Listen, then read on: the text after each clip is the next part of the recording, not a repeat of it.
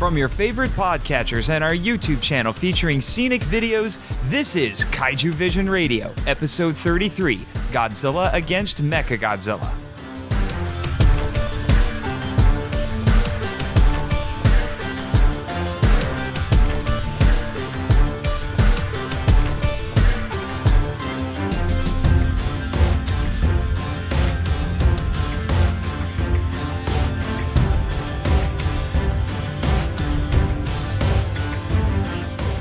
Hello, G-fans and kaiju lovers, and welcome to Kaiju Vision Radio, a podcast about the appreciation of giant monster movies and discovering their historical and cultural value. I'm Nathan Marchand. And I'm Brian Scherschel. And this week, we're about halfway through the Millennium series, and we're getting back to Masaki Tezuka, who is bringing us his second entry in the Millennium series. This time, it's Godzilla against Mechagodzilla from 2002.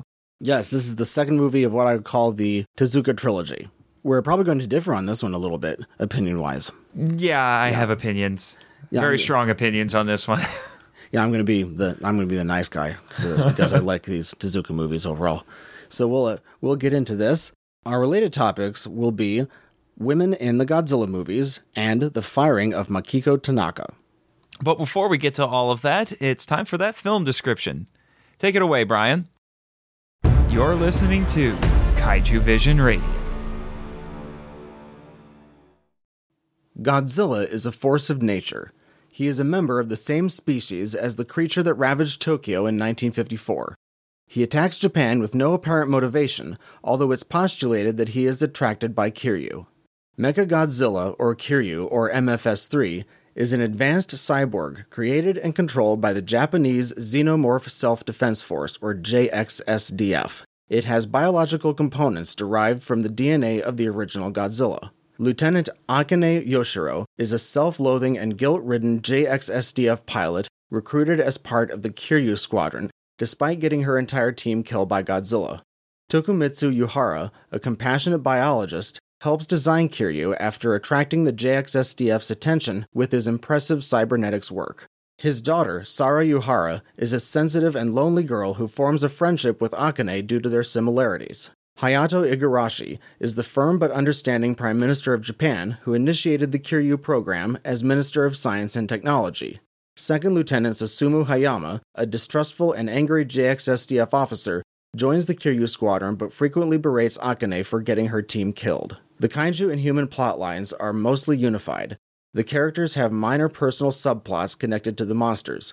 Otherwise, they battle, study, and/or control the kaiju. Godzilla is the problem throughout the film, although Kiryu becomes one briefly. The JSDF frequently attacks Godzilla with tanks, fighter jets, maser cannons, and rockets, all of which fail to stop him. With 3 AC-3 White Herons for support, Kiryu battles Godzilla but goes berserk when it hears him roar. Godzilla retreats, and after destroying 1 White Heron and attacking the city for an hour, it shuts down after exhausting its power. It's reprogrammed to prevent this from happening again. The problem is solved when Kiryu battles Godzilla a second time.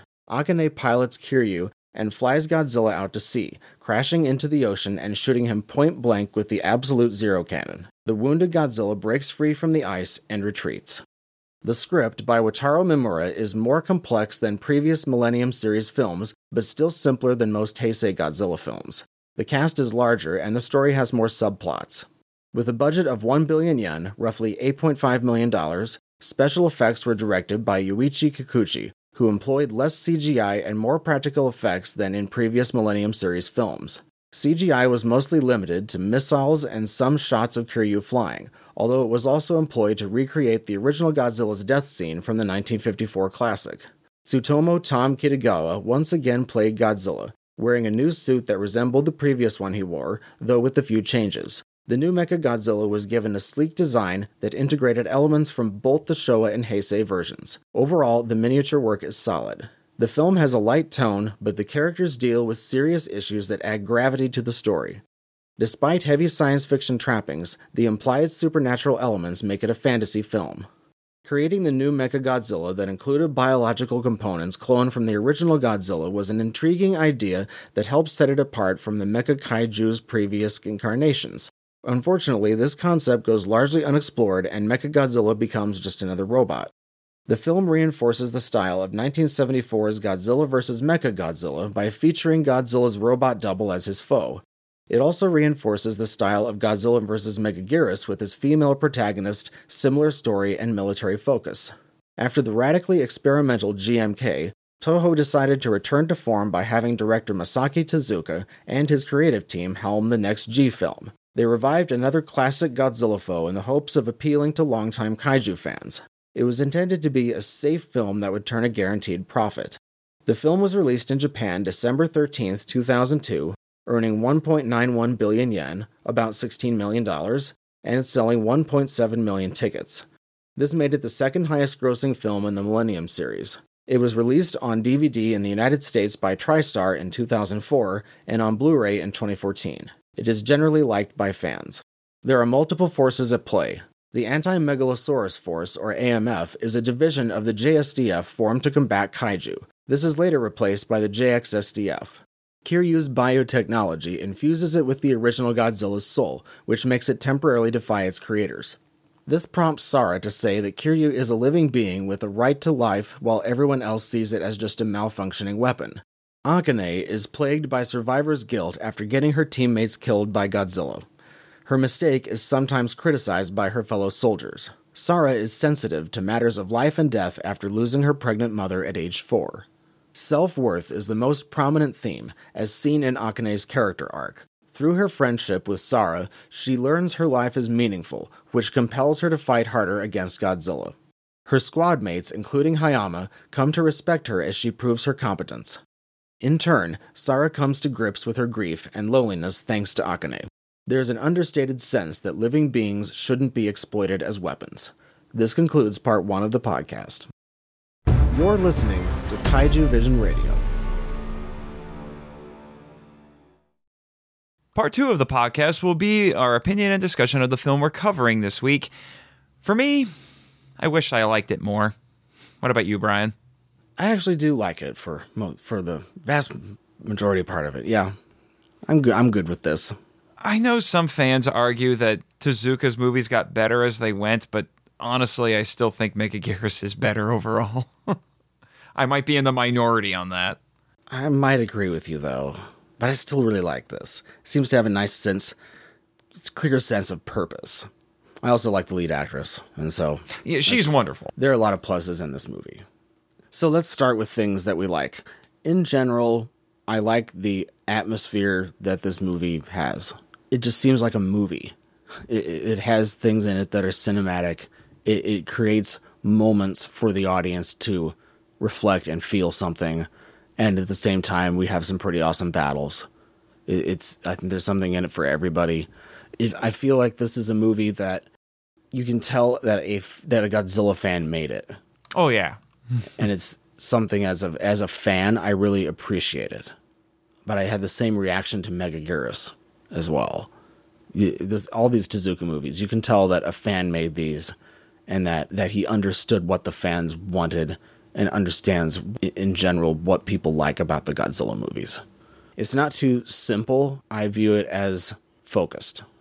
When I was watching it, I felt like it was a little bit more complex compared to a lot of the previous Millennium movies. It's not Heisei level complex, but it's still more complex, I think. Yeah, there's a lot of things thrown in here. A lot of different ideas, because you got character stuff going on, and you have several different ideas that are being thrown in here. Having met Michiru Oshima myself at G-Fest, I'm going to be a little biased here, but as a music person, I absolutely love the soundtrack to this movie. Yeah, the soundtrack is fantastic. It could be argued that Oshima gets better with every movie that she does. This music enhances the movie so much. It really does. Especially during our tender moments with Akane and Sara. Those moments, that music is just perfect. It's cinematic, it's appropriate, it gets us into the mood. And her Godzilla theme is still epic.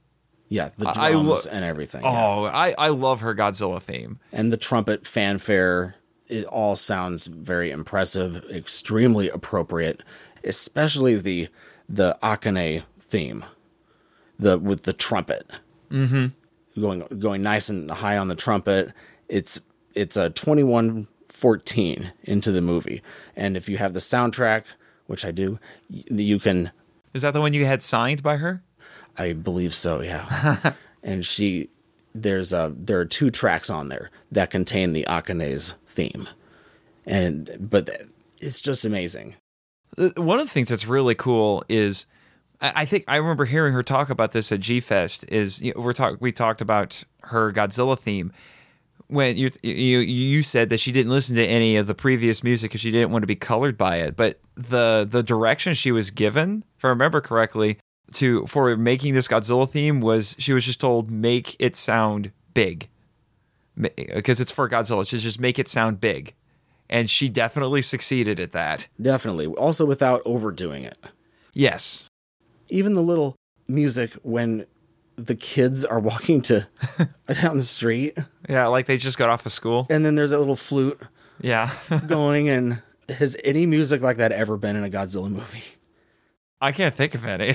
Not like that anyway. Yeah, like somebody actually wrote a track just for a tiny little scene like that. And it's just little strings and flute going. And I thought, wow, this is nice. They made a whole little selection of music for this little... They didn't have to have that in there. No. in the movie at all, that scene. But it kind of normalizes the movie and the story to have something like that, because you may as well have a narrator being like, and one average day. And this really illustrates the importance of soundtracks in films, especially since I know a lot of people in the last 5 years in particular, at least with American films, have been complaining that movie soundtracks have not really been up to snuff for a while. So the fact that she's able to make such memorable soundtracks for these films is a great achievement. Besides Akane's theme, I really love the Akane character, and I love Yukimo Shaku as her. Her character desires redemption more than she desires revenge. Which is a nice difference. That might be part of it. And I'm glad that was the angle that they took, because I have to admit, at the start, because it's been before I watched this for the podcast, it had been a while since I had seen this one. And I was a little bit concerned that it was going to be a rehash of Megaguirus, because it starts off a lot like Megaguirus. But thankfully, they go off in a different direction with her, where it's not about revenge. As you said, it's about redemption. Even though in Megaguirus, that character, she screws up too and gets people killed, but she blames it on Godzilla. Yeah. It's just that dark Godzilla. And in this movie, she doesn't blame it all on Godzilla. And she takes it on herself.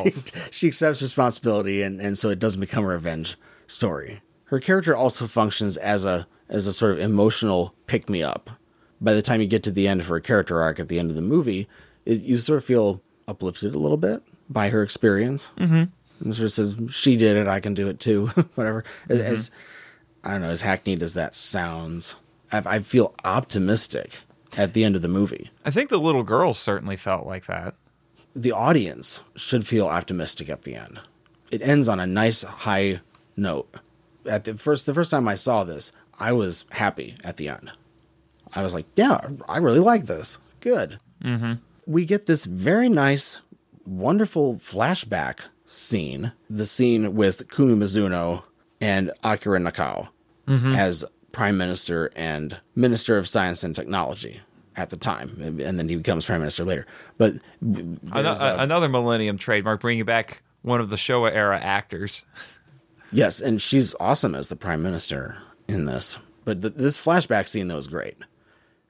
It shows clips from the previous monster attacks, and it's almost like saying explicitly, we don't care about all of these other movies in a continuity way.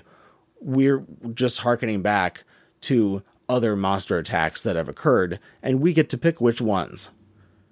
Because that way we don't have to put all of the monsters into it and make it 10 minutes long. Yeah, they selected 3 Showa era films. It was the original Godzilla, it was the original Mothra, and War of the Gargantuas. Which Kumi Mizuno was in. Mm-hmm. And so it makes sense for her to be recalling some of those things. But it's a very effective scene. It sets up a lot of things. It's almost like Tezuka is trying to make a surrogate Showa era film.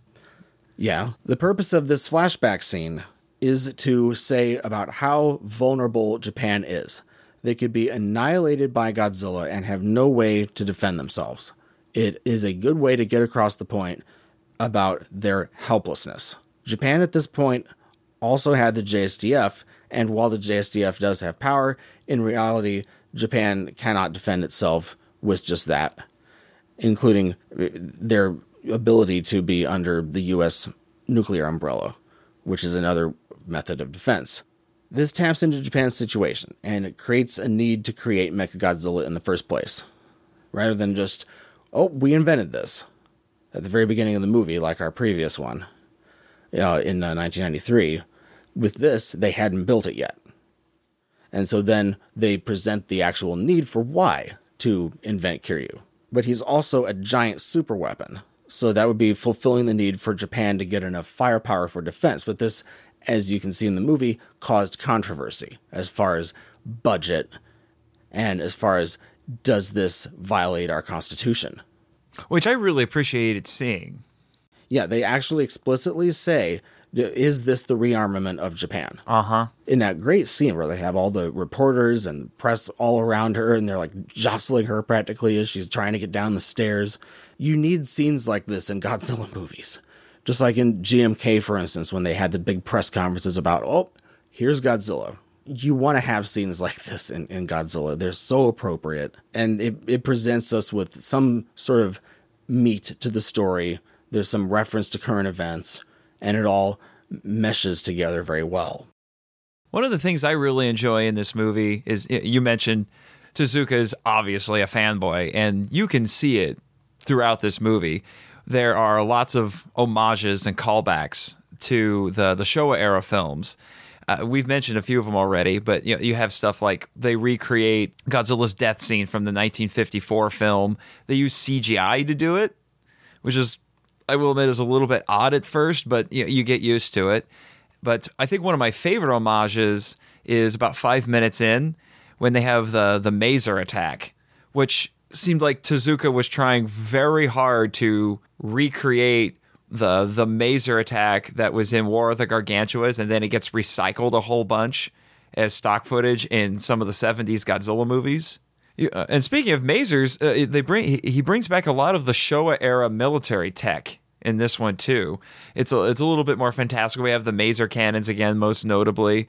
The technology used in Mechagodzilla is certainly more advanced than anything we've seen in most of these previous movies, and we don't have any explanation about where this technology comes from other than, oh, it's just stuff that we have. It's not like, thank goodness. Yeah, it's not like the 90s version where they made it using salvaged future tech.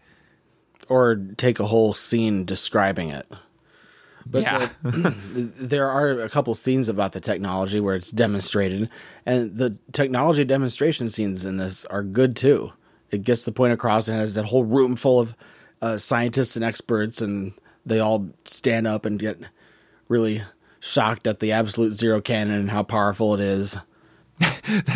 That's a great weapon. It's not black hole gun ridiculous, but it's kind of up there, but I really like it. The guy that invented the Absolute Zero gun, he looks totally perfect for the part. He's great. Yeah.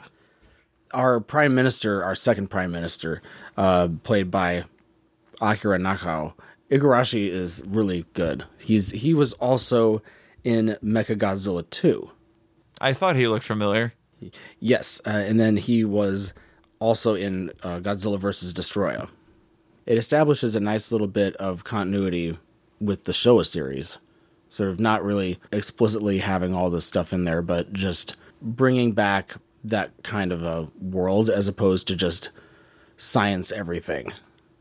Did you notice that Shin Takuma was back? He's the majority of the comic relief, Sarah's dad. Ah, yes, that guy. And he was in Godzilla 1985. Ah. Also, the little girl's dad from Godzilla 2000, he was the guy that was picking up cans at the beginning of the movie. And I recognized him. Yeah, I did too. Speaking of the dad in Godzilla 2000, we have another little girl in this Godzilla movie, and thankfully she is not weird. Yes, we don't have a creepy little girl this time. She's a little affected. Yeah, who's no. we don't have a little girl who's way too smart for her age and acting like an adult when she shouldn't be. And constantly putting herself in danger. Yeah. But I like her in this one. It's not often you find good child actors, and she's actually pretty decent in this. This is literally the only thing that she's been in. Oh, it is? Same thing with the girl from 2000. That's about the only thing she was ever in, too. The scene you were talking about when we were talking about the soundtrack with the kids walking home from school, I love that scene because it's a wonderful thing with all these kids that are just interacting, and it's like Sarah gets to stand there and say, "Oh yeah, this is where I live. I live on this base. See, this is really cool." And she just walks up to the guard, and he says hi to her, and she just walks right in. It helps to establish that there are normal people in the movie, which sometimes you should probably try to do that. And the point is that the extraordinary thing is that is that her father is working on Kiryu. And so that's the extraordinary thing. The ordinary thing is what? All the other kids. At least in this movie, they're not talking about how there's a part of Godzilla in all of us. or getting all creepy by saying, "Oh, well, we need to be advocates for him," and all this. His life's very important. But whose life is important, though? Kiryu's. Yeah, and she becomes a huge advocate for it. Kiryu's right to whatever you want to call Kiryu's it. right to exist. Yeah, etc. Because it has a soul, and in a very rough way of. Yeah, and that plays into her struggle because she's still grieving the loss of her mother. Mm-hmm.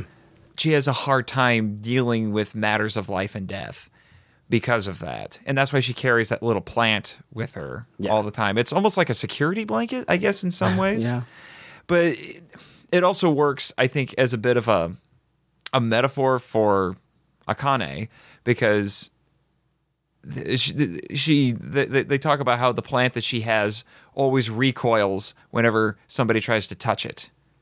Yeah, and I think that not only works for Akane, it works for Sarah as well. Yep. So it's a nice visual metaphor without it being hammered into us like it would be in a Heisei movie.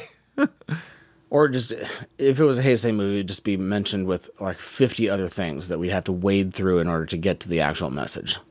Which this movie's not simple. It's just nice and focused. Yeah. The story's easy to understand. It's not like... I don't feel like this movie's treating us like we're stupid, though. No. But I do have one question related to her. Do you think it was a little bit of a stretch that she would be, even if her dad is working at this base, that she would be led into their little control room where the robot and such is? I mean, it's not Gamera, old school Gamera level ridiculous, but like, because with the military consulting with the kids or whatever, but still she's allowed in there. I don't know. It didn't really affect me much from that direction. Right after the titles, we get our victim scene. Yes. Very early on. It's our earliest victim scene ever. It gets us some gravity right at the beginning. The human toll of Godzilla's actions. And therefore working also to create more of a need for Kiryu to exist. So again, that plays a story function by having that scene early on. Because you want the whole messages, you want to avoid having this happen over and over again. And so you want to put a stop to the problem. And so it creates a nice motivation. I really like how the suits in this movie look. How they're designed with Kiryu as well as Godzilla. I was about to bring that up, actually. This is my favorite Mechagodzilla design. It's not my favorite Mechagodzilla overall, but it's my favorite design. In my opinion, it's about the Showa version design, maybe as much as this. It's a really tough call. I like them both a lot. The thing I like about this one is that it includes elements of both the Showa and the Heisei design. So it's a little bit more streamlined and a little less angular compared to the other two, which is why I like it. It's kind of a best of both worlds. Yeah, it is. But Godzilla's suit is also great. The Godzilla suit's great. I like how it looks. The material it's made of, it looks really convincing. Yes, we more or less have the return of the original Millennium suit from the first two movies. It's just that a lot of its characteristics have been scaled down a little bit. The dorsal fins are a little less prominent and such, I think the teeth are a little less crocodile-ish. Mm-hmm. But it still looks very much like that suit, which fits in with most of these Millennium movies. They used a fairly similar design with each one, with the exception of GMK. And as has become tradition with any movie featuring Mechagodzilla, we have that introductory shot of Mechagodzilla where the camera pans up and shows you the entire mech. Right. And that scene, I think more than any other one that I've seen in these movies, really feels like Pacific Rim to me. Low with the Jaegers. Yeah. Yeah. Del Toro definitely saw these Millennium movies, and I would almost bet money he was a huge fan of these Tezuka films in particular, especially with this one. Mm-hmm. Also, did you notice during that sequence they had the Star Trek phaser sound effect? I did not notice that. Yeah, it was in there. I forget what it was being used for, but it was in there. Interesting. I always notice when those sound effects get recycled. I also really like the name Kiryu. They alternate between calling the machine Mechagodzilla or Kiryu. I actually prefer the name Kiryu in this. I looked it up. It actually means metal dragon. Right, so it actually makes sense. Mm-hmm. But when I first saw it, I didn't really care for it, but now I like the name. It grew on me the more I saw the movie. It also makes it easier for me to identify which one. I'll just say Kiryu as opposed to Millennium Mechagodzilla or something Mechagodzilla like that. 3. Yeah, or Mechagodzilla 3. Yeah, silly things like that. The climactic monster battle in this also feels more like a Showa film. It's a little more exaggerated, a little bit more sumo. Physical. A little more physical. Yeah, not just beams all the time. Yeah, even though Mechagodzilla has got a giant futuristic arsenal at his disposal. So I really like that. I especially like how it starts when Kiryu makes his little heroic shoulder tackle. Yeah. He just pops right in and just shoves him out of the way. Almost a superhero-ish sort of move to make. But then it gets really crazy once Kiryu throws off that jetpack and he's not as encumbered anymore. Then he can really just go crazy. Yeah, and the punching and everything. It works. It calls back to the Showa era, and it's fun. It's a fun battle to watch, and it's engaging, and it's choreographed well, and there aren't three monsters in it that you have to awkwardly work, between them and stuff. It makes a lot of coherent sense in your mind watching this battle, and the music's fantastic during that too. And then it ends in great traditional Godzilla fashion with a falling into the ocean moment. Well, being catapulted or whatever into the ocean. Yeah. We cool Godzilla off in the ocean again in order to end the battle. Yeah. And then he's tired and retreats on us. It calls back to all those falling into the ocean times too. Yeah. Well, so at least it's different. Well, they fall in and freeze. Yeah. And then this huge tower of ice just pops out of there, which I also like. That looks good, and it's a great way to neutralize Godzilla at least make him go away. Something I really appreciate is there's a scene where Hayama is criticizing Akane, and then their commander comes in and says, "You need to shut up because you're undermining our teamwork, and then by extension, you're undermining this entire operation because the way the military functions is that everybody has to be on the same page, and they have to minimize conflict within themselves, with each other, in order to accomplish their mission." Right, it's because it's about the mission. What is also maybe coming through here is the importance of consensus not only just in a military way, but in a Japanese way. In that Japanese culture is quite a bit more consensus driven than like we are. And so that part of that might be coming through as well. And just the need to have everybody in line and doing the best job that they can. And if necessary, they have to save each other, which is exactly what happens. Also, I really like the JXSDF hats. Those are some really cool logos. I wouldn't mind having one. You can get them. I saw some people selling them on eBay for $30 a pop.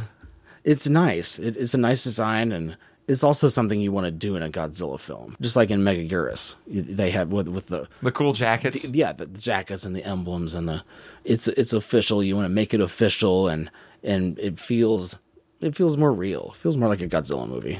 Although I have to admit, the name of that organization is a little bit weird. It's the Japanese Xenomorph Self-Defense Force. When I hear Xenomorph, I think Alien, not Godzilla. Right. It sort of makes sense, but not. I don't know. I could take it. I can take that or leave it. Yeah. We had a cameo by another Godzilla in this movie. Yes, Hideki Matsui. The baseball player. Yes, his nickname is Godzilla. Yeah, I originally thought it was because he was tall, but you found out it's because he a skin problem. But now it's because he can hit really hard. Right. It later became known for that. But he was with the Yomiuri Giants team in Japan before he came to the United States. But he was with I think 5 or so MLB teams in the U.S. And I remember him being with the Yankees. Yes. In fact, the team he played for in Japan was considered to be the New York Yankees of Japan, right? Right, yeah. Mm-hmm. So it's a fun little cameo to throw in there. It's a nice little reference without, again, making it obvious because nobody calls him Godzilla. He's just there. It's a good pop culture reference. It makes sense because of his nickname, but also because baseball is a pretty big deal in Japan. And so it's getting a little bit of pop culture into the Godzilla world, but you have to show the world around you in these movies, because if you just show our main characters all the time doing stuff, it gets a little blah. You want to have your hospital scene, you want to have your evacuation scene, you want to have some of these things lined up. You want to have sort of like this scene with Matsui. It reminded me of the pop concert scene in Biollante. Yes. Where she starts singing and then she's like, "Oh, bye everybody, we got to go." It was a little thing with this part with Matsui, but it fit and it added to the general feel of the movie. How much would you bet that our Cubs-loving roboticist from Megaguirus loves this guy? Probably his favorite baseball player. Might be, even though he was with the Yankees and he was a Cubs fan. Yeah. And as a Cubs fan, we just very recently Yu Darvish joined the Chicago Cubs, which is another really big Japanese player. All right, Brian, since we've had such fun talking about this before, are you happy that we're now back to 88 minutes? This movie does not seem long, but it also doesn't seem short. I believe it's the optimum length, like 90 minutes, give or take maybe 10 minutes on each side. But if you go past that, unless you have enough material to take up that extra time, then you shouldn't do that extra time. This movie doesn't seem weighted down by stuff that is extra. There's not much extra stuff in this movie that I would cut, really. Because you want to be able to tie up your story nice and well. And this movie does do that. But at the same time, it doesn't seem like we have all of these just long, talky scenes where they just talk about Godzilla all day long. Well, next, let's move to stuff that we didn't like so much. Like I said at the beginning, this is a Godzilla movie I wish I could like more. I really, really do. But every time I watch it, I keep going back to how I still feel like Megaguirus is better overall. I mean, there are some things that this does get better, but... Well, you're not alone in that. I like Megaguirus more, I think. It's tough though. It's closer maybe for me than for you, but between the two of them. Yeah, it's just, for one thing, and I think I've mentioned this to you before, is there are certain aspects of this and Megaguirus that I keep getting mixed up with each other, because there are, especially at the beginning, there are a lot of similarities here. It's easy for me to get them mixed up. They both start off with flashbacks. I have heavy military involvement. The military is engaging Godzilla. Our main character is a woman who is fighting alongside all these men to try to take him out, and then she's the only survivor, and all of her teammates die, and they start off so similar. And both movies start and end with the military. Yes. Essentially. Yes. But it's mostly at the beginning where I get stuff confused. It might be in part, like I said, because I haven't watched these movies enough to keep them separate in my own head. I've watched these movies so many times I could replay them in my head. Yeah. It's just... It's also not helped by the fact that it's the same screenwriter, and I don't know, maybe I'm just being too harsh on this. It's not like when we were talking about Sekizawa, we all knew that Sekizawa had certain things that he would do a lot, and he has certain character archetypes and conventions that he would use, but I never seemed to be bothered by those as much as I was this time around. Sekizawa knew more about how to reinvent and turn the formulas around. Which is why I will, like I've said before, I will give them credit. They go in a completely different direction once you get past that opening, where it becomes not a revenge story, it becomes a redemption story. So kudos there. That difference is stark. Yeah, that's probably the starkest difference between this and that one. But again, if I was sitting in a theater and watching this, my first thought would have been, didn't I watch this movie 2 years ago? With Megaguirus, it's the tough woman who wants revenge, and then in this one is the sensitive woman who wants redemption. Mm-hmm. Yeah. But yeah, like I said, that's where it veers off in another direction, which again, I'm very grateful for. Question though, which one do you like better, this or Mechagodzilla 2? Overall, this one, but Me too. But as I will mention later, well, this I do think is a better film. At least in the Mechagodzilla 2, it wasn't presenting some really intriguing ideas and then not doing anything with them. That one, it was just super simple. It's just like, oh, here's a giant robot. And then there are things in this one that I wish it had done more with. But overall, this is a better movie. As a movie, this is more cinematic of a movie, yeah. I get what you mean, though, because this is such an intriguing concept of Kiryu going berserk. You could have made the whole rest of this movie about Kiryu going berserk. Yeah, the scene you're talking about it's about 40 minutes and 20 seconds in, and it's such an amazing idea. The concept of Kiryu having a biological CPU, one that was cloned from the original Godzilla, it was such an intriguing idea. And then you get halfway through the movie, and then that biological CPU's natural instincts reassert themselves when it hears Godzilla's roar. And when Kiryu does that, when it makes a sound, it doesn't even sound mechanical anymore. It actually sounds like the original Godzilla's roar a bit. Yeah. There was so much story potential with that. It's, as a writer, when I hear about that, there's so many ideas go through my head about what they could have done.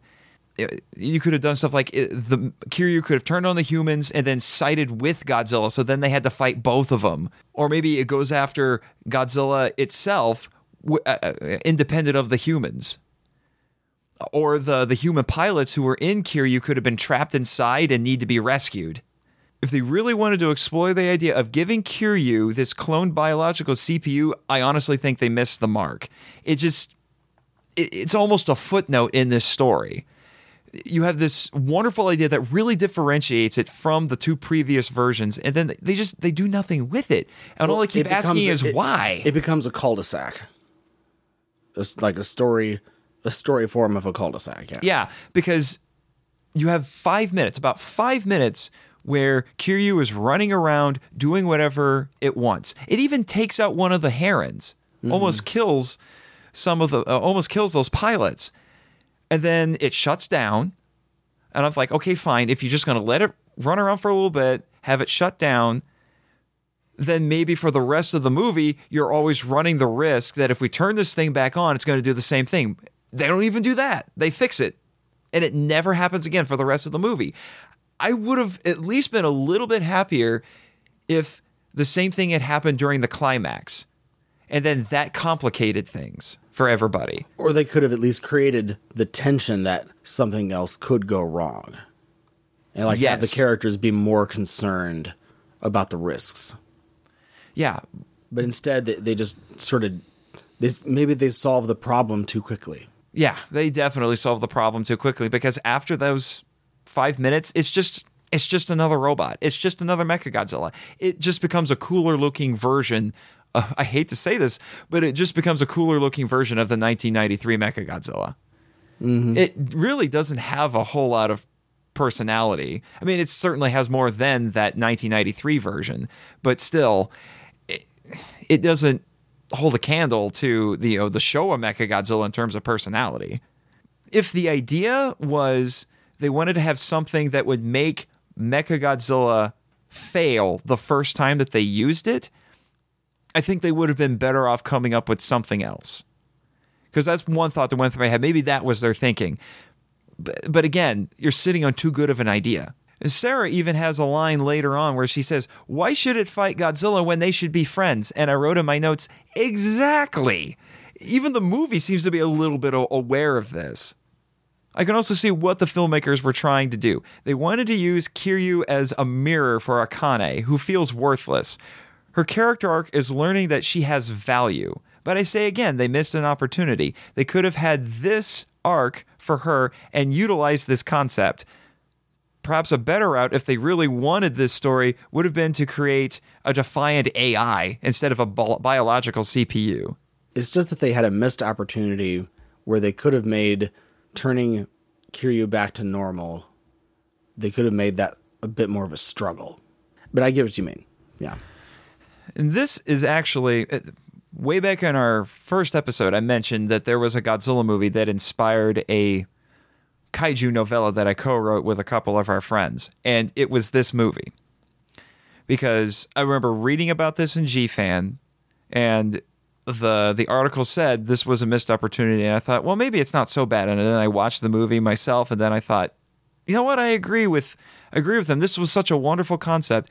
So Destroyer, which is the novella I'm talking about, it takes this concept and talks about it's very similar. You have this giant cyborg with a brain that is serves as the CPU, and it was cloned from dinosaur DNA. So we're getting probably a little Jurassic Park-ish there, and it's unleashed in a city as a weapon of war, because this takes place during a futuristic war, and then it goes berserk and strands its handlers in the middle of the city, and it's running around, and the characters are all fighting with each other. They're fighting with potential enemies in this city, and while also trying to deal with the monster. So I decided my goal was to take this idea and do something with it. Now, I didn't use every possible idea that you could have done, but I wanted to do something with this because it would have been, I think, a unique opportunity to do something really different. And instead, they kind of play it safe, which is probably my biggest gripe with this. This feels like such a safe movie. I like what they do in this, but it feels incredibly safe. Maybe it's because it's coming off of the heels of GMK, and GMK was incredibly good. It was incredibly different. It was experimental. It was daring. And this just feels by the numbers by comparison. Yeah, the studio probably wanted to play it safe and make sure that they got a return. Right now in American movies, almost the name of the game is playing it safe. I feel like some movies that come out in franchises now, it's like the financial advisors in the studio were the ones that figured out what to do. Remember back in our Biolante episode when you said you didn't like the thing at the beginning of the movie when it's talking about the alert system? Yeah, the text scrolling across the computer screen. Yeah, We have that kind of again. We have text exposition that pops up during the opening sequence that just tells us things. It's not even the characters talking. It's just the text popping up in the middle of the scene, just saying like, oh, yeah, this happened. And then Then the Anti-Megalosaurus Force, which sounds incredibly ridiculous, it was formed in this year, and then they went and did all this stuff while we're watching a military operation. And I'm thinking, you couldn't make this dialogue? Is that how you saved yourself a couple extra minutes to keep it under 90 minutes? You just put the text up on the screen? I mean, it's not like Shin Godzilla where it's just telling us all the character names and where they are. It's giving us actual information in the middle of the scene, just as text, not a narrator or anything. I would not want a narrator, but I also would not want extra dialogue just to get the point across, because you're going to be using more time than you need. It might have just been an effort to just not have to edit so much, or keep adding stuff that the audience wouldn't find interesting. My next criticism, I know it might sound like a nitpick. I don't understand why Godzilla will actually flinch and react when he's being attacked by the military, but then there are a couple of instances where he just stands there and takes shots from Kiryu and does nothing. Oh, so it's a little inconsistent, you mean? Yeah, it just didn't make any sense to me, because the first time that he meets Kiryu and Kiryu bombards him with missiles, he just stands there, does nothing. Yeah. No reaction whatsoever. He's just dead. Why aren't you doing anything? I mean, react. Dang it. React. Where are you, Kitagawa? Act. Do something. Why would you just stand there? I don't understand. I mean, even if it's not technically hurting him, do something. Don't just stand there. But like I said, that's just early on. He reacts to being attacked by the military, and then during the second battle with Kiryu, he reacts to getting hit. So there's no consistency, as you said. And once again, because this is a Tezuka film, we have a stinger, a post-credit scene. I have to admit, I've gotten used to waiting through the credits because Marvel movies have ruined me. This one, however, I thought it was a poor decision to have this scene be at the end of the credits. Because usually when you have a scene at the end of the credits, it's to tease another movie, or it's a nice little bonus. It's a nice little cherry on top, like in Megaguirus. It's a reward for the audience. Yeah, like in Megaguirus. We didn't need that scene necessarily, but it was nice to have it. That was fine.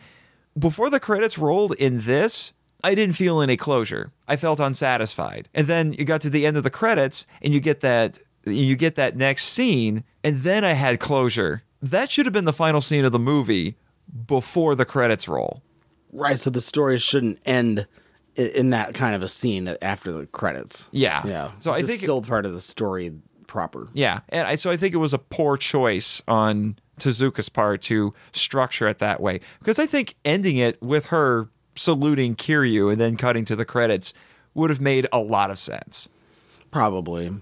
But I'm guessing he really likes having stingers, so he just moved that over there. Oh well, there are worse things that he could have done. Next, we can do stuff that we thought was funny, or either in a laughing with or a laughing at sense of the word. But as far as laughing with, I really like Shin Takuma and his comic relief role as Sara's father. That one line that we were talking about before recording. Would you like to have kids? I wrote terrible pickup line, dude. Yeah, terrible. Like worst one ever. Well, it's definitely in the top 10. You don't just walk up to some woman and ask her to have children. He reminds me of Frankie Sakai from the original Mothra. I liked him better than this by a little bit, but it's a similar kind of character. Yeah. In fact, if Frankie Sakai was still around, it was young enough, I would have said, have him play the part. He could have pulled that scene off pretty well, I think. I enjoyed how during a couple of the scenes with Sara and Akane that he's there, but Akane totally ignores him. Yeah. I swear she rolled her eyes one time too, but she was in a conversation with Sara and he would say something and then she wouldn't even acknowledge him. And then she'd just keep talking to Sara. I thought that was good. Yeah. Do you think... She's like, whatever, dude. I mean, I'm talking to her. I like to think that at least in my head canon, that they did actually get together, because they look like they'd be a pretty decent couple. And poor Sarah needs a new mom.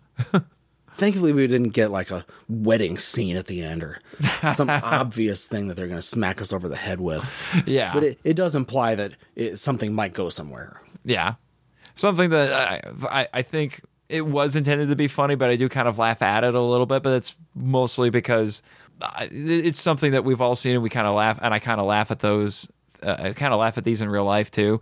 And that is the beginning of the movie. We have these reporters who are out in the middle of a typhoon, and it's all rainy and windy, and they're saying, yeah, it's rainy and windy. And I keep thinking of these Weather Channel guys who, whenever there's a hurricane coming to Florida, they stand out there and said, yeah, look, it's rainy and windy. Like, yeah, we get it.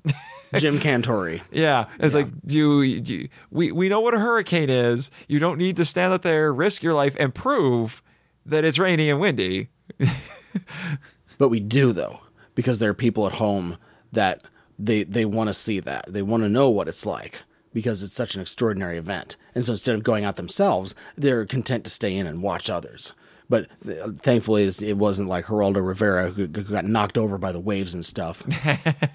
No, this guy almost got knocked over by Godzilla. That was the part where it was a little bit funny, where these guys are standing out there and they're talking about the typhoon, and then Godzilla, the living natural disaster, appears behind them. Which that might be a nod to the original Mothra versus Godzilla with the typhoon. That's true.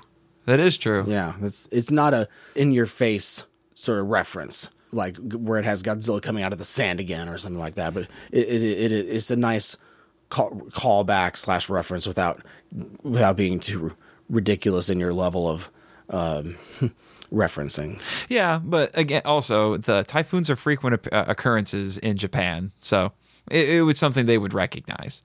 And it's a good way to introduce Godzilla is under the cover of a typhoon. Mm-hmm. We've been talking a lot about Akane, and there's actually more that we could say, which we're going to do now in part 3.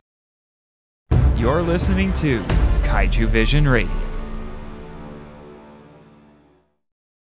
In part 3 of the podcast, we discuss issues that were either brought up by the film directly or were going on in Japan at the time the film was released.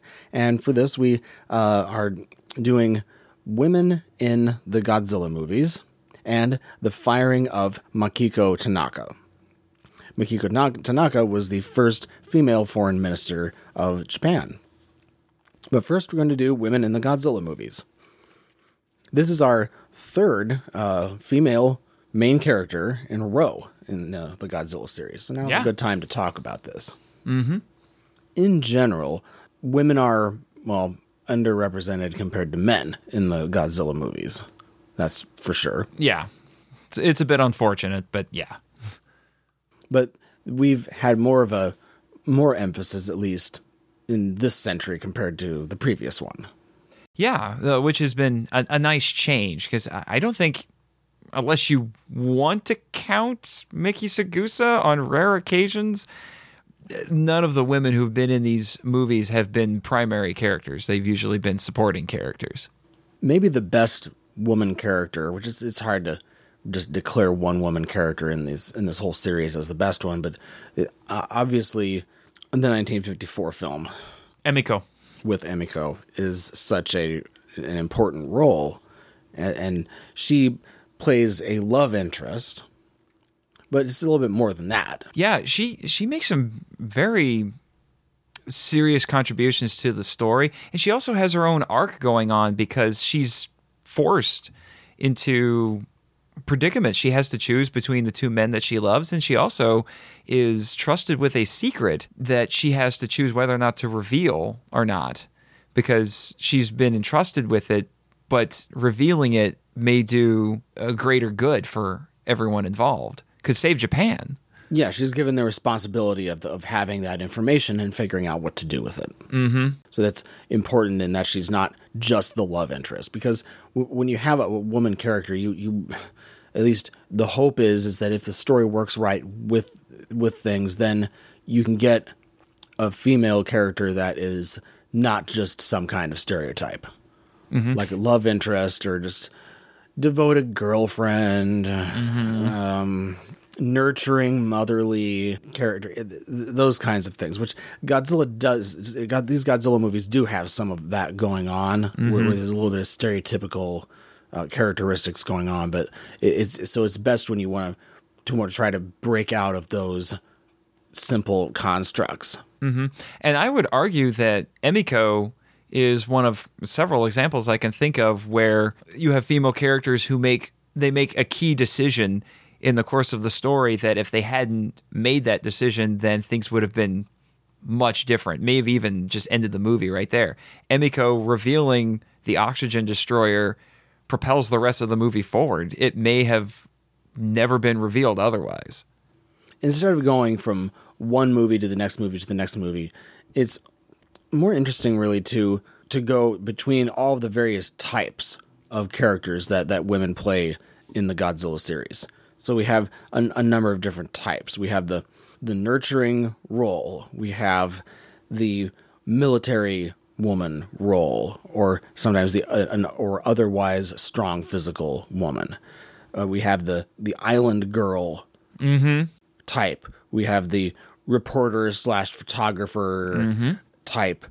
We have the psychical type, which I would throw Miki Sagusa and the Shobijin into that category. There's also the mother or child role. And occasionally we have politicians, like we did in this one. And those, along with scientist, prime minister, android, or a genuine love interest, those are the more atypical roles. I threw really all of those into one category, which is the non-typical roles. One of the types that we have is definitely the nurturing role, and that would be seen in the 1993 film, Mechagodzilla 2. Yeah, with Azusa. Yes, who acts as a very motherly figure to Baby. Baby Godzilla, yes. Yeah. She takes on that role and becomes his advocate. She's very maternal at that point. We also have that in the other movies that have Baby in them. In the 1994 film, there's also a connection between Miki Sagusa and Baby. Yeah, it's not as strong as it is with Azusa, or as prominent, but I do think it's there. I'd also classify the 2002 film that we're talking about now as a possible nurturing role between Akane and Sarah. I could see that, because they do help each other. Yeah, they relate to each other, and it's maybe not like a nurturing mother-daughter connection necessarily, but there's still an emotional connection there. And it's not really a stereotypical situation, though. They're not like, oh, a baby, I must take care of it. It's not really that vibe. You get a little bit of that with Kiriko, too, in Megaguirus, when she's interacting with the boy. Yes. She's very kind to him. And it's this whole other side of her. We're used to seeing her as angry and vengeful, but when she's with that kid, she becomes, it's a whole other side to her. Yeah, and so we're able to make her character a better character by showing that side of her. Next, we have the military type, and that would be definitely Megaguirus. Yeah, with Kiriko. Yeah, and she's the tough one. Yes. And then in the 2002 film that we're doing today with Akane, that's a strong character too. But it's only dealing with different things in her life. Yeah, redemption as opposed to revenge. And these roles are important because not only is it kind of it's almost like a commercial for women should join the JSDF. Yeah. Because there's a big drive towards recruiting women in the JSDF. Yeah, there's been a big push for that. But it's important to have these kinds of characters because it shows women in commanding, powerful roles.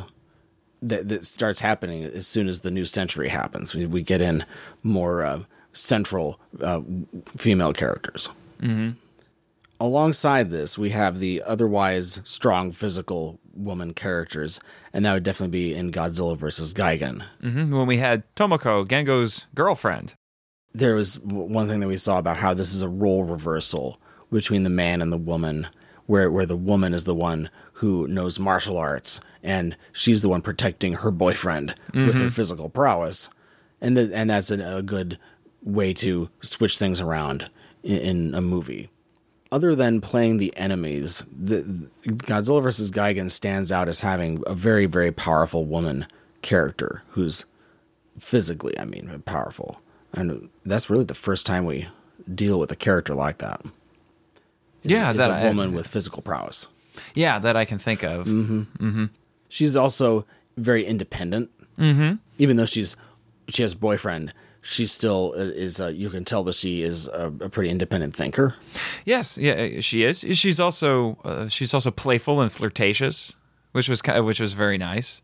Yeah, it really fit with the atmosphere and she was going on. And she doesn't take crap from Gengo at all. You know, when she finds the little picture of the monster he had modeled after her, and she gives him crap for it. Yeah, but it's in a very nice sort of way. Mm-hmm.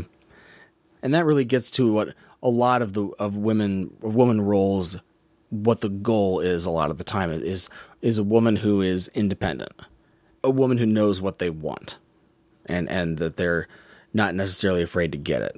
And that goes kind of along with our next category, which is photographers or reporters. But it makes me think of the GMK film because that's with Yuri, because that's a big deal.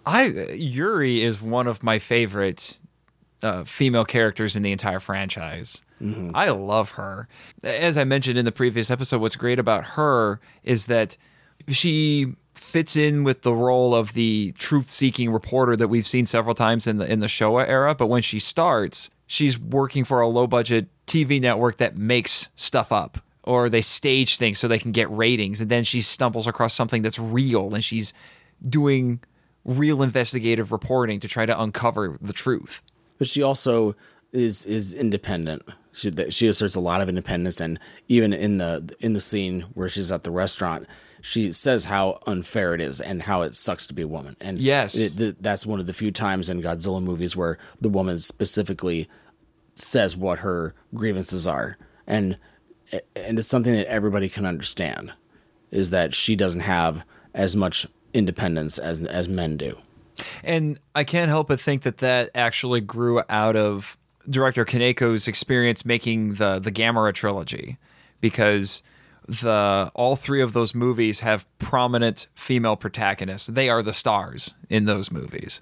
There is a little bit of an argument in the GMK film that Yuri's centrality as a character is undermined towards the end of the film, like maybe the third act, where instead it's her father who gets the center of the stage. But I wouldn't say that she gets completely sidelined either. Well, he's doing all of the action parts, which I'm not necessarily sure I would have been able to believe that a character like her would have been able to do. No, because you can't have it in the story where she goes into the submarine and does that herself, because then that wouldn't work. But she also does push her father in a very weird kind of spiritual sense to take action when he's about ready to give up. Regarding other reporters or photographers and characters like that, definitely Yuriko Hoshi's two characters in the two 1964 films, Mothra vs. Godzilla and Ghidorah the Three-Headed Monster. They're more sort of boxed in roles where she doesn't get to be all that independent, but at the same time, she fits into the story well, and her acting is very good. And her character she plays her character very well. Mm-hmm. And once more, in Mothra vs. Godzilla, as we discussed in that episode, if she had made the plea that she did to the Shobijin, I'm not sure that Mothra would have intervened on Japan's behalf. But of course, like we said in that episode, though, of course a woman's going to be the one doing that. Mm-hmm. And that's a little bit of a stereotypical stance, but back then, especially if they had the man say that, it would have been very odd. Mm-hmm. That's where you have the woman serving more of a stereotypical role, though, in the sort of, I'm the one that has to be the one who cares, therefore I'm going to have to say that line. A similar role to the Yuriko Hoshi characters in those two movies would be Kyoko Kagawa's depiction of Mishi Hanamura, who is the photographer who was around Zenchan Fukuda. And Yes. it's very similar roles that way. Usually acting as a voice of reason for his harebrained schemes. There's also the 1999 film. With Yuki. Yeah, our reporter who has to get dragged out of the building because she wants to report on stuff right there as it's happening. And again, working as a bit of a voice of reason. Yeah, she helps the audience sort of express their feelings of, at all the things that are going on with that dude and his daughter. In the 2004 film, we have another reporter. And she's the one who's uncovering the mysteries that regarding the Zillions.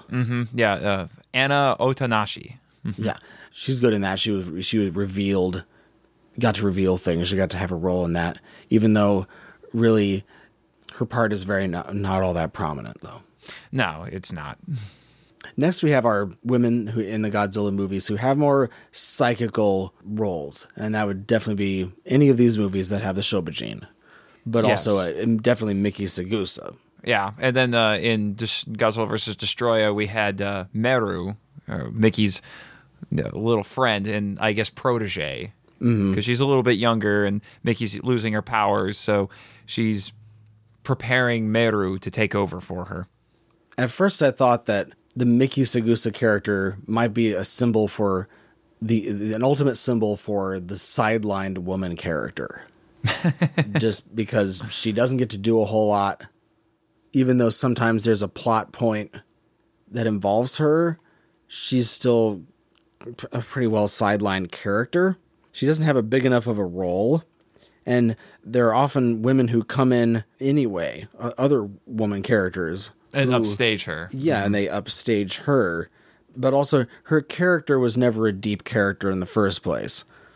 And she sometimes has like the stereotypical woman nurturing love with Godzilla and or baby Godzilla. With her with her favorite line, yeah.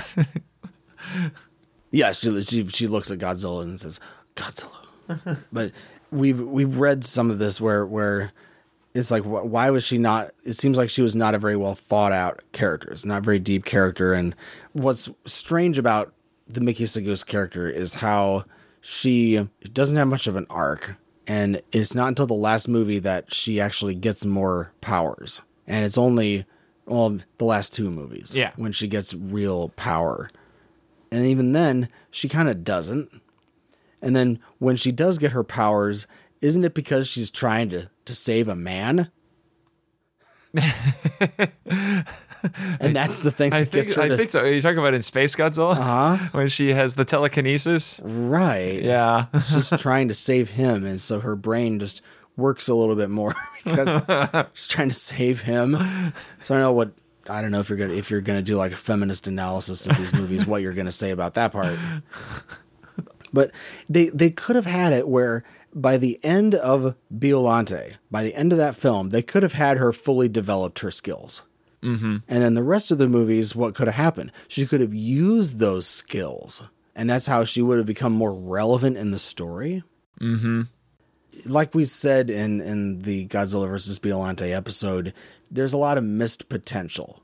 There's a lot of potential with the Miki Sagusa character, but they often didn't follow through on it or get anything out of it as much. Yeah, and I do, in retrospect, really wish they had, especially if they decided to make her, for whatever reason, to make her the through-line character. Which is another puzzling choice. Yeah, because when she's in Biollante, she doesn't come across as, oh, this is a character you're going to be seeing a lot. Mm-hmm. It's like they just decided that on the fly. I sort of wonder if the producers of all these 90s movies where they said, well, we're not going to have the Shobijin back, but let's have a girl to replace the Shobijin. It's almost like she's a stand-in for the Shobijin. And then they had the Shobijin come back anyway. Yeah. It's kind of weird. Mm-hmm. But, speaking of the Shobijin, they've had a very prominent presence throughout these movies. Always associated with Mothra, and they played multiple roles. They've served as priestesses. They've been a little bit maternal at points as well. Some would say that in most incarnations, even though there's two of them, they aren't distinct from each other because they speak in unison. and such. But I do know that in the 90s when Toho made their trilogy of Mothra films, that was something that they did differently. They have them in those, but each one of them have much more distinct personalities, and they aren't speaking in unison all of the time. Looking back at the Showa movies, though, I wish they had done more with the Shobijin, because sometimes they're just MacGuffins. In Mothra, they definitely were. Yeah. It's just that there's a little bit of missed potential with that, too, maybe. Because some of it is they're just doing exposition. Mm-hmm. Like, Mothra is thinking this, and we're not sure if this will work out one way or another when they're talking about stuff in the plot. Mm-hmm. So they don't really do as much, or they're sometimes just held as hostage. Mm-hmm. Another type of female character that we have in the Godzilla movies is a sort of island girl, which is exemplified by the Dio character played by Kumi Mizuno in Ebirah, Horror of the Deep. Mm-hmm. That is a really memorable role, and she does have things to do, but it's mostly she's tagging along with the larger group. Yeah, she's feisty. She doesn't take crap from the boys. Because of her, they figure out how to awaken Godzilla because she has the wire with her. Mm-hmm. And she knows a little bit about the island, so they know where to go to elude Red Bamboo.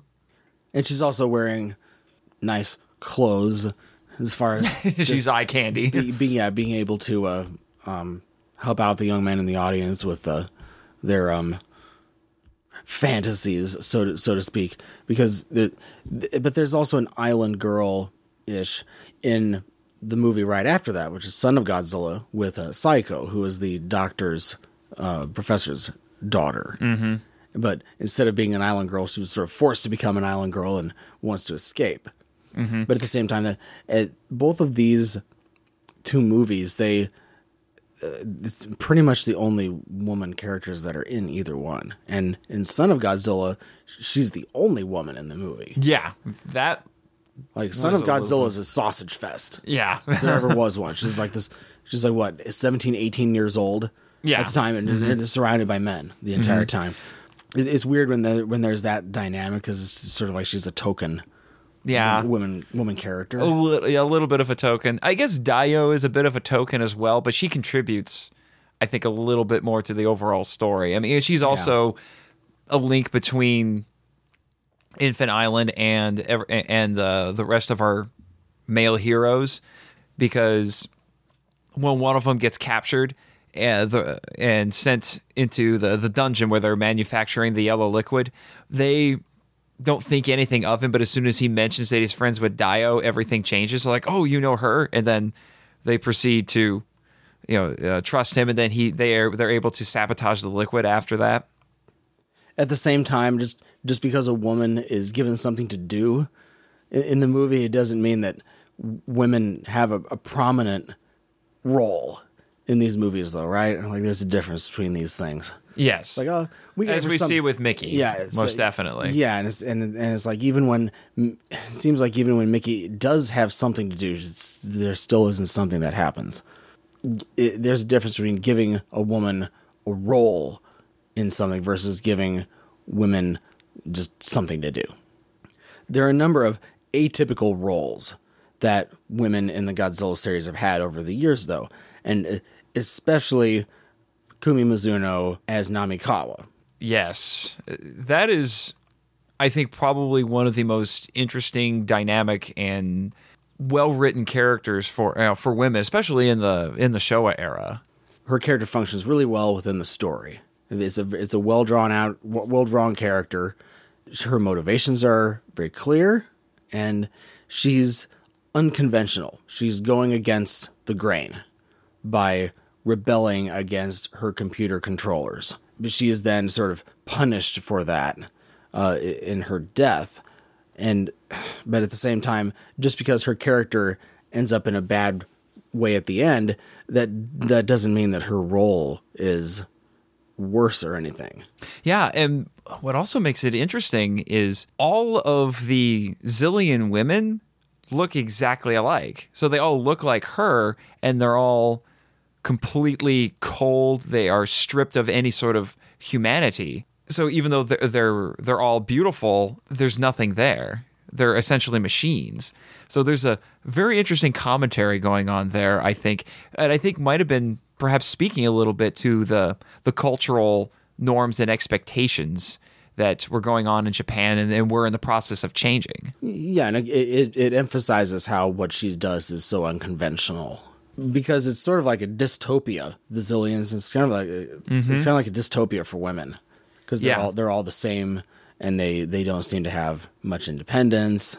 They do everything they're told to do, and it's kind of a stylized, extreme version of what real life is like for women. Hey, the phrase "they should be seen, not heard" comes to mind. Right, and so this is that has a cultural plug-in, definitely to the times that of what was going on at the time. And still, a lot of it is, but it's a great character. Wonderful character. Great. And she plays the biggest love interest in any of the Godzilla movies. She actually gets to kiss somebody. Yeah, and it's even somebody who's not Japanese. Uh-huh. But it's a rare for a Godzilla movie to have an actual relationship being depicted. Do you think, I remember this is something I came across in our reading, do you think the fact that Namikawa, even though she helps the heroes in the end, the fact that she's more or less playing a villain, and it always seems to be these villainous characters, these villainous female characters who are breaking out of the mold, is that supposed to be some sort of bizarre commentary as well? Some have argued that. I think it depends on the movie, because with the Keylocks, for instance. Yeah, the Keylock Queen. Yeah, that I don't know how to really go about that. Yeah, she's a woman, but since she's an alien, does that make her a sort of outsider to the cultural norms instead of somebody who breaks away from those? I wouldn't say so. But the thing is the Keylock Queen isn't much of a character anyway. She's a bit of a cardboard cutout. Yeah. An evil cardboard cutout who just happens to be a woman, and all the other Keylocks are pretty much women. Yeah. Unless they're little, slave men that they have later on in that one scene that they brainwashed. Yeah, but Namikawa is very different when it comes to that. So, because she actually has a character. So, but she's breaking out of the norms to help the heroes. That's what's different compared to the Keylock Queen. Mm-hmm. Also, what do you make out of the it's been postulated that the women in these movies that are the bad characters, so to speak, like Namikawa and the Keylock Queen, is that because they're evil characters who happen to be women, that means that them getting killed, it ends up being punishment for them breaking out of the mold. But that would almost be saying that the movie is trying to reinforce the system of how women are treated, which I don't believe that that's what these movies are trying to do. With Namikawa, it seems more like an illustration of the consequences that could be faced if you step out of line. Not necessarily saying that going against the norms is bad. It's showing that there will be forces that will push against it. And it makes her look more courageous. Yes. Because the odds are so much against her. No, I don't believe it's a punishment for breaking social norms. In a metatextual way, I think. Within the movie, it is. Mm. But again, she's executed by the Zillions, who are very much the villains. Yeah. So they're punishing nonconformity, but they're the bad guys. Yeah. It's not the movie punishing women in general for nonconformity. Another atypical role for women in the Godzilla movies is androids. We have two. We have the one American woman from the 1993 film in Mechagodzilla 2. Played by actress Shelley Sweeney. Yeah, and her scenes, a lot of those scenes were deleted, but the general context is that this was a social commentary sort of about accepting people who were different. I think that's essentially what it was. But it was about accepting her, and once it comes out that she's an android, they're like, oh, okay. And they totally still treat her like human. But it's sort of Westworldian. Yeah. The definite best example of being an android would be the 1975 film Katsura. Terror of Mechagodzilla with Katsura. She's one of my favorite female characters in all of these movies. She's very complicated. But then again, I also just really love that movie. But she gets to play a lot of different sort of roles in that. She's a victim. She's a self-sacrificial hero in a way. And she's interested in a man. She's interested in a man, so she's a love interest as well. Mm-hmm. She's something of a villain as well, but she's a villain who's being manipulated. It's like Namikawa in a way, but it's not quite the same. Because unlike with Namikawa, she wasn't born into a society that made her this way. We see her before she becomes the cyborg, before she's being manipulated by our alien villains. She was innocent, and she's made into a weapon. And that parallels what they do with Titanosaurus, who she controls, because Titanosaurus was a gentle creature as well, was being forced into doing something that she wouldn't normally do. Only in the context of her, it's about her breaking away from that control. Yes. And doing what she feels needs to be done. Mm-hmm. She also is she's also a daughter and is trying to be a voice of reason with her father. She does a lot of different things, wears a lot of different hats. And I think that's one of the reasons why the fandom really likes that movie and really likes her, is because she gets to do a lot of different things. Yeah, she's a very popular character, for sure. We also have some women who are doctors/professors. One of those would be Final Wars. Yes. And she's awesome. She also she lasts through the whole movie. If I remember correctly, yes. And she's really good. Rie Kikukawa. She was the UN molecular biologist, Miyuki Otonashi, and she was quite good looking as well. But I remember her most for that scene, and where he tells her, "Well, I was expecting somebody that looked a little different than you." Another doctor character would definitely be Yuriko Hoshi coming back in Megaguirus, right? And she plays Yoshino Yoshizawa. Yes, and she's a pretty well drawn character. Yeah, she has motivations, her desire to destroy Godzilla and avenge her colleagues who Godzilla killed. Mm-hmm. But also so there's a nice backstory there. But also she plays a pretty big role in devising the Dimension Tide weapon, and she's given a pretty prominent role. She's also a woman with authority, because everyone defers to her. And she doesn't take crap from any of these whippersnappers. Yeah, she's a pretty central figure in the anti-Godzilla forces. Now, there's also a scientist character in Kyoko Manabe in 1968's Destroy All Monsters. Mm-hmm.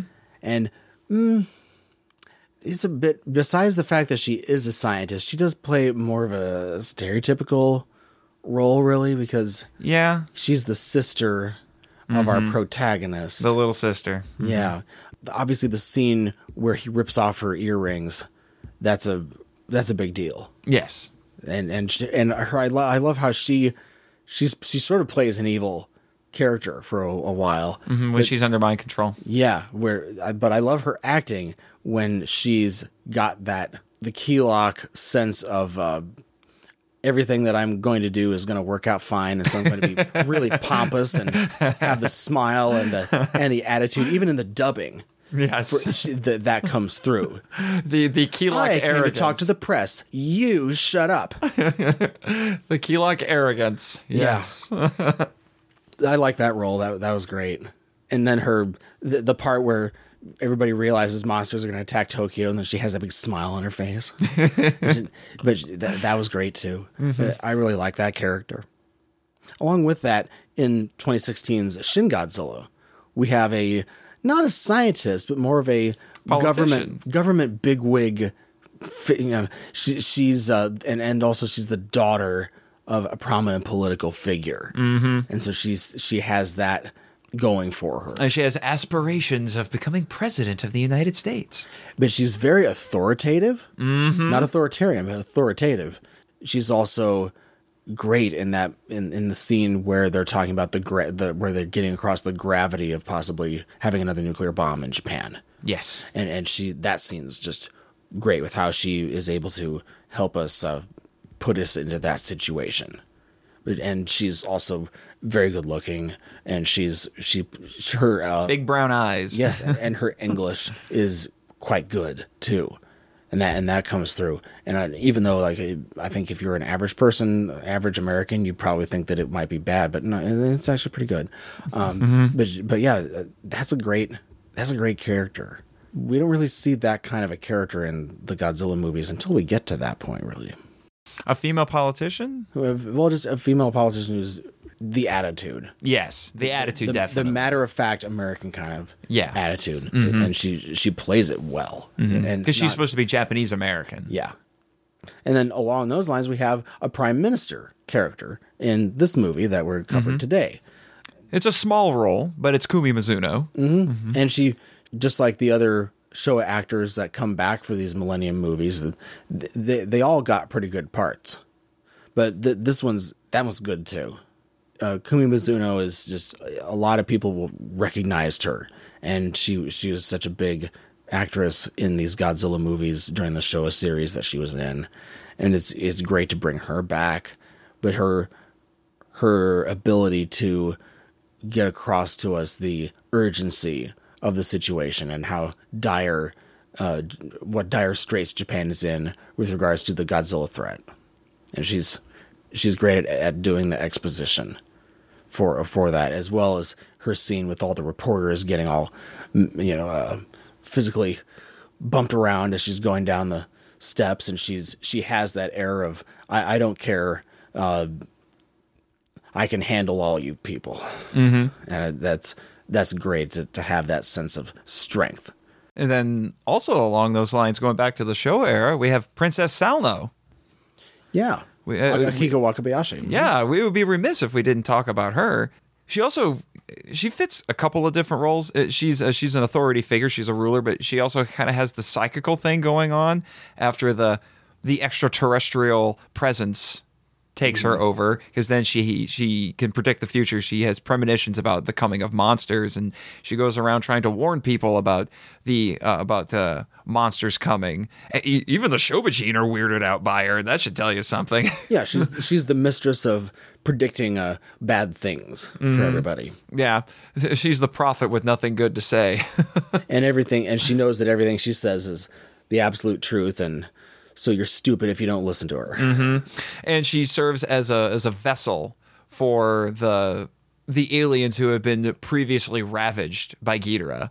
And those scenes when she's talking about Ghidorah, because keep in mind, we haven't seen Ghidorah yet.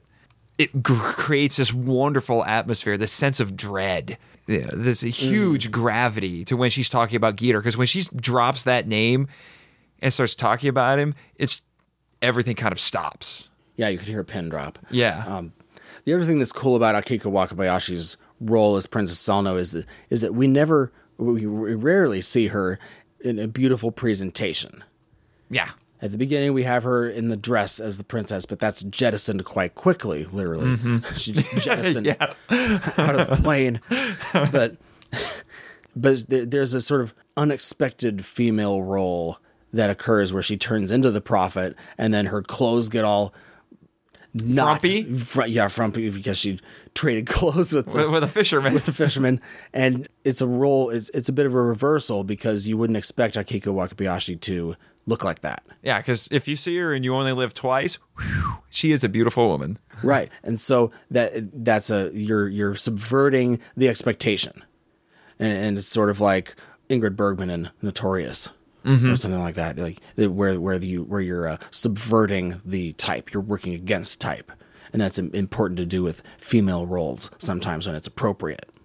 There are two movies though that really sort of fail on most levels, and one of them be Godzilla vs. Megalon, because there are no women in it unless you want to count the Seatopian. We have a 2-second long take of a woman warrior with a knife, and she's like Grr. doing her, yeah. Doesn't then- talk, and then we have our The awkward dancers. then we have our awkward dancers with their outfits and stuff, and they don't say anything either. Nope. And there's no way that you can gloss over that and try to make it look good, because there's literally not a single woman that says a word in it. Yeah. That one fails so hard. But then again, Godzilla vs. Megalon fails on a lot of levels. Yeah. But then there's also the 2014 Godzilla from the United States with Elizabeth Olsen as Elle Brody, who's the wife. And gosh, she just doesn't get to do much. She's a woman in peril part of the time. And then the other part of the time, she's like, what, doting, supportive wife character. And mom. And mom, yeah. It's just that she gets to witness things. Mm-hmm. This one and Megalon are perhaps our two weakest ones in the woman department. Probably. You also had who dies at the beginning and is, she's the woman. Yeah, she's the woman in the refrigerator. She works as a motivator for his dad. What did she say? Something like, I don't know how excited I could possibly be about a character that lasts 3 minutes. Yeah. But I guess there were a lot of complaints about Bryan Cranston not being used enough either. Yeah. And I thought, well, if anybody's not used enough, it's definitely Juliette Binoche, which I really like Juliette Binoche as an actress. I think she's awesome. I've seen a lot of stuff with her in it, and pretty much everything I've seen her in is good. You also had Ken Watanabe's sidekick there. She does only a little bit more than the mom. Yes, she's the one that helps to manage our favorite slideshow. Yes, the slideshow. Monarch and those slideshows, man. Though this doesn't involve actresses, I do believe that Michiru Oshima's contribution to the Godzilla series as composer for 3 of these movies, that's an important contribution. Yes. Because there aren't a lot of women who are on the production, behind the scenes of these movies. No, not at all. And I'm hard-pressed to think of too many female film composers, period, really. Right. And the fact that she gets to be the only woman to compose music for any of these Godzilla movies. And when she applied for the job, didn't they think that she was a man when they looked at her name? And then they were surprised that she was a woman? I wouldn't be surprised. I believe she said that when she visited G-Fest. Mm-hmm. So who's your favorite female character out of all of these characters in the Godzilla series? Namikawa is definitely high up there. And as I mentioned before, I'm also very fond of Katsura. I know some people would look at Katsura and say she's not a strong character, but she's a very complicated one. Like I mentioned, she gets to do a lot of different things and fill into a lot of different roles. And it's also should be noted that Katsura is the only female character in any of these movies who was written by a woman. Right, yeah. Which I think explains why she has such a tremendous amount of depth. It's because it was a woman who wrote that screenplay.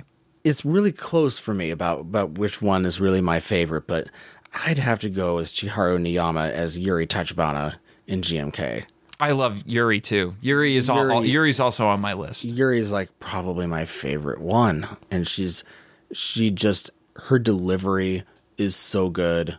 She seems so genuine when she does her lines. She's not just reading her lines. Like, she's the absolute opposite of that. And she comes across as genuine, and yet she's also so very good looking. Yes. And out of all of especially the female protagonists, I love our female protagonist from this movie, but also Megaguirus. But the Yuri character is just so cool. She is a really cool character, and they really put a lot of thought and work into making her a really good character. Because if it was the wrong woman, or if it wasn't somebody who knew how to act as well, the movie would have just failed. Oh yeah, because she holds everything together. Yeah, Yuri's the keystone of all of this. When I first saw GMK, I was so absolutely blown away by the movie in general, but also by her specifically, because she carries the movie so much of the time. And again, she gets to play multiple different kinds of roles in this, because she's a reporter, she's a daughter, she's a friend, perhaps even a potential love interest. she gets to wear a lot of different hats. She's a very multifaceted character. If you want to write good fiction, because we as people are all very multifaceted, we play different roles. We're all sons and daughters. We're friends. We're lovers. We're all these different things. And having characters who are written like that as well, it helps them seem more real, and it also makes them much more interesting. Namikawa has a great character arc. Yuri has a fantastically good character arc, yes. too. It shows that they put work into the part, into creating this character. That's so important. Rather than just having a woman who plays just one role. But it's more than just giving a woman something to do, but putting her in the middle of the action, making her the driver of the plot. And that's what I really like to see. And a female protagonist in a Godzilla movie makes a whole lot of sense. Moving on to our other topic, this is about Makiko Tanaka and her firing as the first female foreign minister. I'll give you a little bit of background. Her father was a prime minister from 1972 to 1974. He had a lot of scandals, including the Lockheed scandal, and he sort of had this almost gang leader kind of image as a politician. He was also in charge of MITI for a while, and he was in the LDP. When he was in MITI, he was under Prime Minister Ikeda. It's funny that the character that Kumi Mizuno plays in this film, her name is Machiko Tsuge. Now the character then the woman we're talking about now, who was foreign minister, who was fired, was Makiko Tanaka. They both had the same initials. Mm-hmm. I wonder if that's anything. It's rather interesting. Yes. And similar sounding names too. Yeah. She was definitely a strong personality. Speaking of strong personalities, she was known as a loose cannon. She fought with bureaucrats at the Ministry of Foreign Affairs a lot. It really helped to weaken the government of Prime Minister Koizumi as well. It was one of the scandals that he had to deal with. But she was a strong woman. She seemed to make a lot of enemies.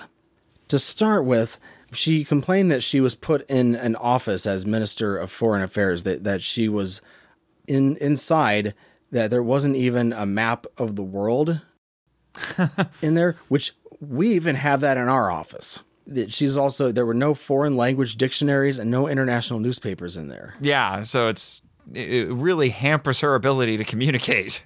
But at the same time, she's not the one who often is making decisions. It's the bureaucrats under her that make the decisions, and she executes them. It strikes me as not as much of a Secretary of State situation in this country, but she doesn't answer to the bureaucrats necessarily, but she has to get along with them, and she kind of chose to not get along with them. One of the issues that she had besides that was she supposedly shared documents about private, military funds to her son, who was an accountant. Uh-oh. And there was a small scandal that came out of that. But then also she met with Secretary of State Colin Powell, and she said something about what she said he said about the missile defense program. And Colin Powell's people had to come out and say, no, actually, he did not say that. And so there was a bit of a gaffe with that. She was called an amateur by the bureaucrats because when you get into government as an appointed position like this, there are bureaucrats who have been there, comparatively forever. And they're the ones that know the most.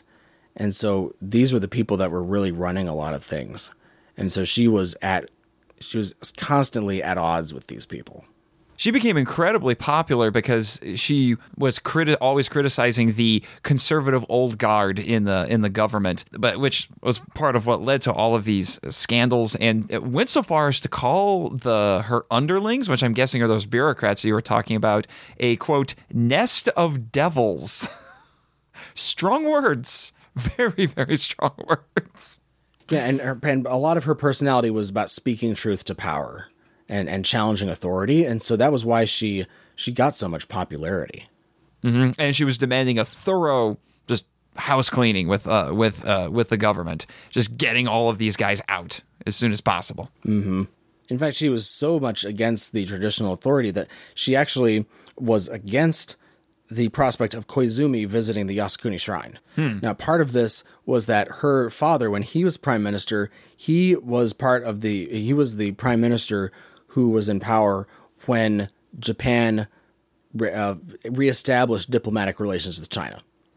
And so her father was popular in China, and so as a result, she was as well.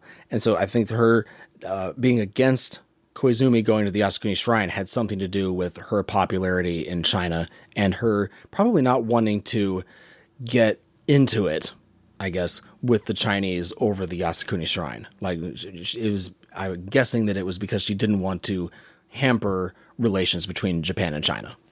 Another gaffe was that she was speaking at a political event in Gunma Prefecture, and she was helping a political candidate who wanted to get elected, and she said that she didn't even know his name, and it seemed like she was almost trying to undermine the candidate. And she specifically said, "I don't know you, don't touch me." And then the candidate turned around and lost. And so that was a gaffe on her part. There was also an episode where she leaked comments by the emperor. And that is something that you really don't want to do. It's something that everybody avoids. And then it was after 9/11, because that was when she came into office, or in the post 9/11 era. It was, the emperor was talking about the nation that was suspected of helping Al Qaeda in order to carry out 9/11. And because of the lawsuit that came to light recently regarding the victims of 9/11 suing the Saudis, I'm assuming it is Saudi Arabia. Probably. But that was another gaffe that she got into trouble with. Her and her father were from the Niigata prefecture, and that's where the center of popularity was for her father at the time. And he actually, when he was prime minister, he supposedly drew in red ink on a map and said that's where the high-speed rail line should go from Niigata to Tokyo, and they actually just did that. Oh, wow. That he was known for pork barrel projects for Niigata, and so he was very popular there. And when she had to be fired by Koizumi, a whole bunch of people in Niigata were furious at this. And they were calling into the LDP and into Koizumi and saying, "Hey, this was wrong. You shouldn't have done this." And her popularity did not really wane. No, it was at about 70% when she was fired, which rivaled Koizumi. And Koizumi was furious about this situation because people were flooding the LDP with all these calls of support for her. And he went off on it and said that tears were a woman's most powerful weapon. Yeah. Ouch. Not sure how smart that was. No, but he was furious. Oh, I can understand. Tell. So yeah, this was a very interesting situation. She resigned / was fired in late January 2002. And then this movie comes out December 14th, 2002. Mm-hmm. So it's in the same year. But when we have that scene in the movie of the power being handed over from Kumi Mizuno's character of the prime minister going over to Akira Nakao's incoming prime minister, she gets the flowers and she gives him the flowers, and then there's the thing in the paper of the two of them. Mm-hmm. I couldn't help but think there was some sort of oblique reference to this scandal. It wouldn't surprise me. It was heavily in the news during the time that they were making this movie. Yes. But I thought, wow, that's funny that you include a scene like that in there and then have that in the newspaper on the screen for us. And it's almost like, well, the prime minister, or a foreign minister resigns or is fired. And when I saw all of this about Makiko Tanaka, I thought, I wonder if this movie's just touching on that subject. It wouldn't surprise me. It wasn't just blatantly obvious or anything. That would ruin it. But in this kind of case, it's almost like something Sekizawa would do. It does seem like if a he very wanted to- Sekizawan sort of thing to do. Yeah, if he wanted to reference something without really referencing it, it's almost... Yeah. Now, after she got fired, she did still hang around for a while in politics. She was the Minister of Education, Culture, Sports, Science, and Technology under the Democratic Party Prime Minister Noda. Prime Minister Noda, who was one of the few Democratic Party prime ministers that Japan has ever had. And she's also run as an independent, as well as in the Democratic Party. She went from LDP to independent to Democratic Party. And so she challenged authority no matter what, no matter where she was. So this is a very interesting figure, and I think that it's odd how this movie might very well be referencing that. I don't know if anybody else ever made this connection. I'm going to say probably not. I think that was actually one of the first things that you mentioned to me when we were planning this podcast.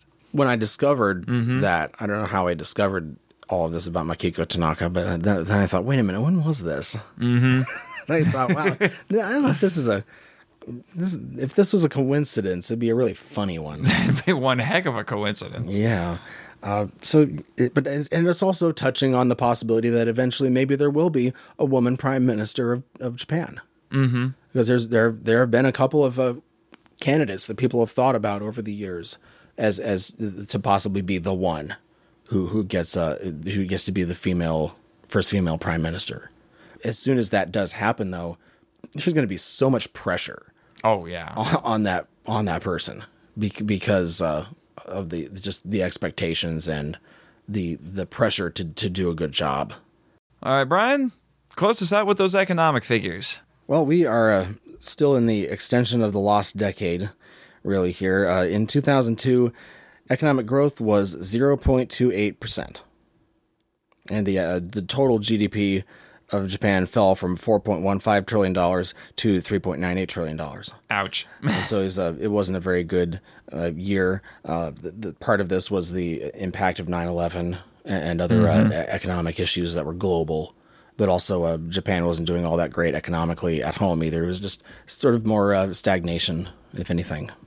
But the story of Kiryu doesn't end with this movie. Nope. The Kiryu saga continues in our next episode with Godzilla Tokyo SOS. We get a few more familiar faces in this one. Yes, it's the last of the Masaki Tezuka trilogy. And the only instance of a direct sequel in the Millennium series. Yes, we will enjoy that, and we hope to see you then. If you'd like to get a hold of us and send us some feedback, we'd love to hear from you. Our email address is feedback@kaijuvision.com. You can also follow us on Twitter and on Facebook. Our podcast is available on Google Play, iTunes, Stitcher, Blueberry, TuneIn, Podcast Addict, our YouTube channel, and on our website, kaijuvision.com. Thanks to Audiophiliac for creating our theme and bumper music. www.fiverr.com/audiophiliac. If you like our podcast, please support us on Patreon. I'm Nathan Marchand, and I'm the podcast webmaster. And I'm Brian Scherschel, and I edited this podcast. Sayonara.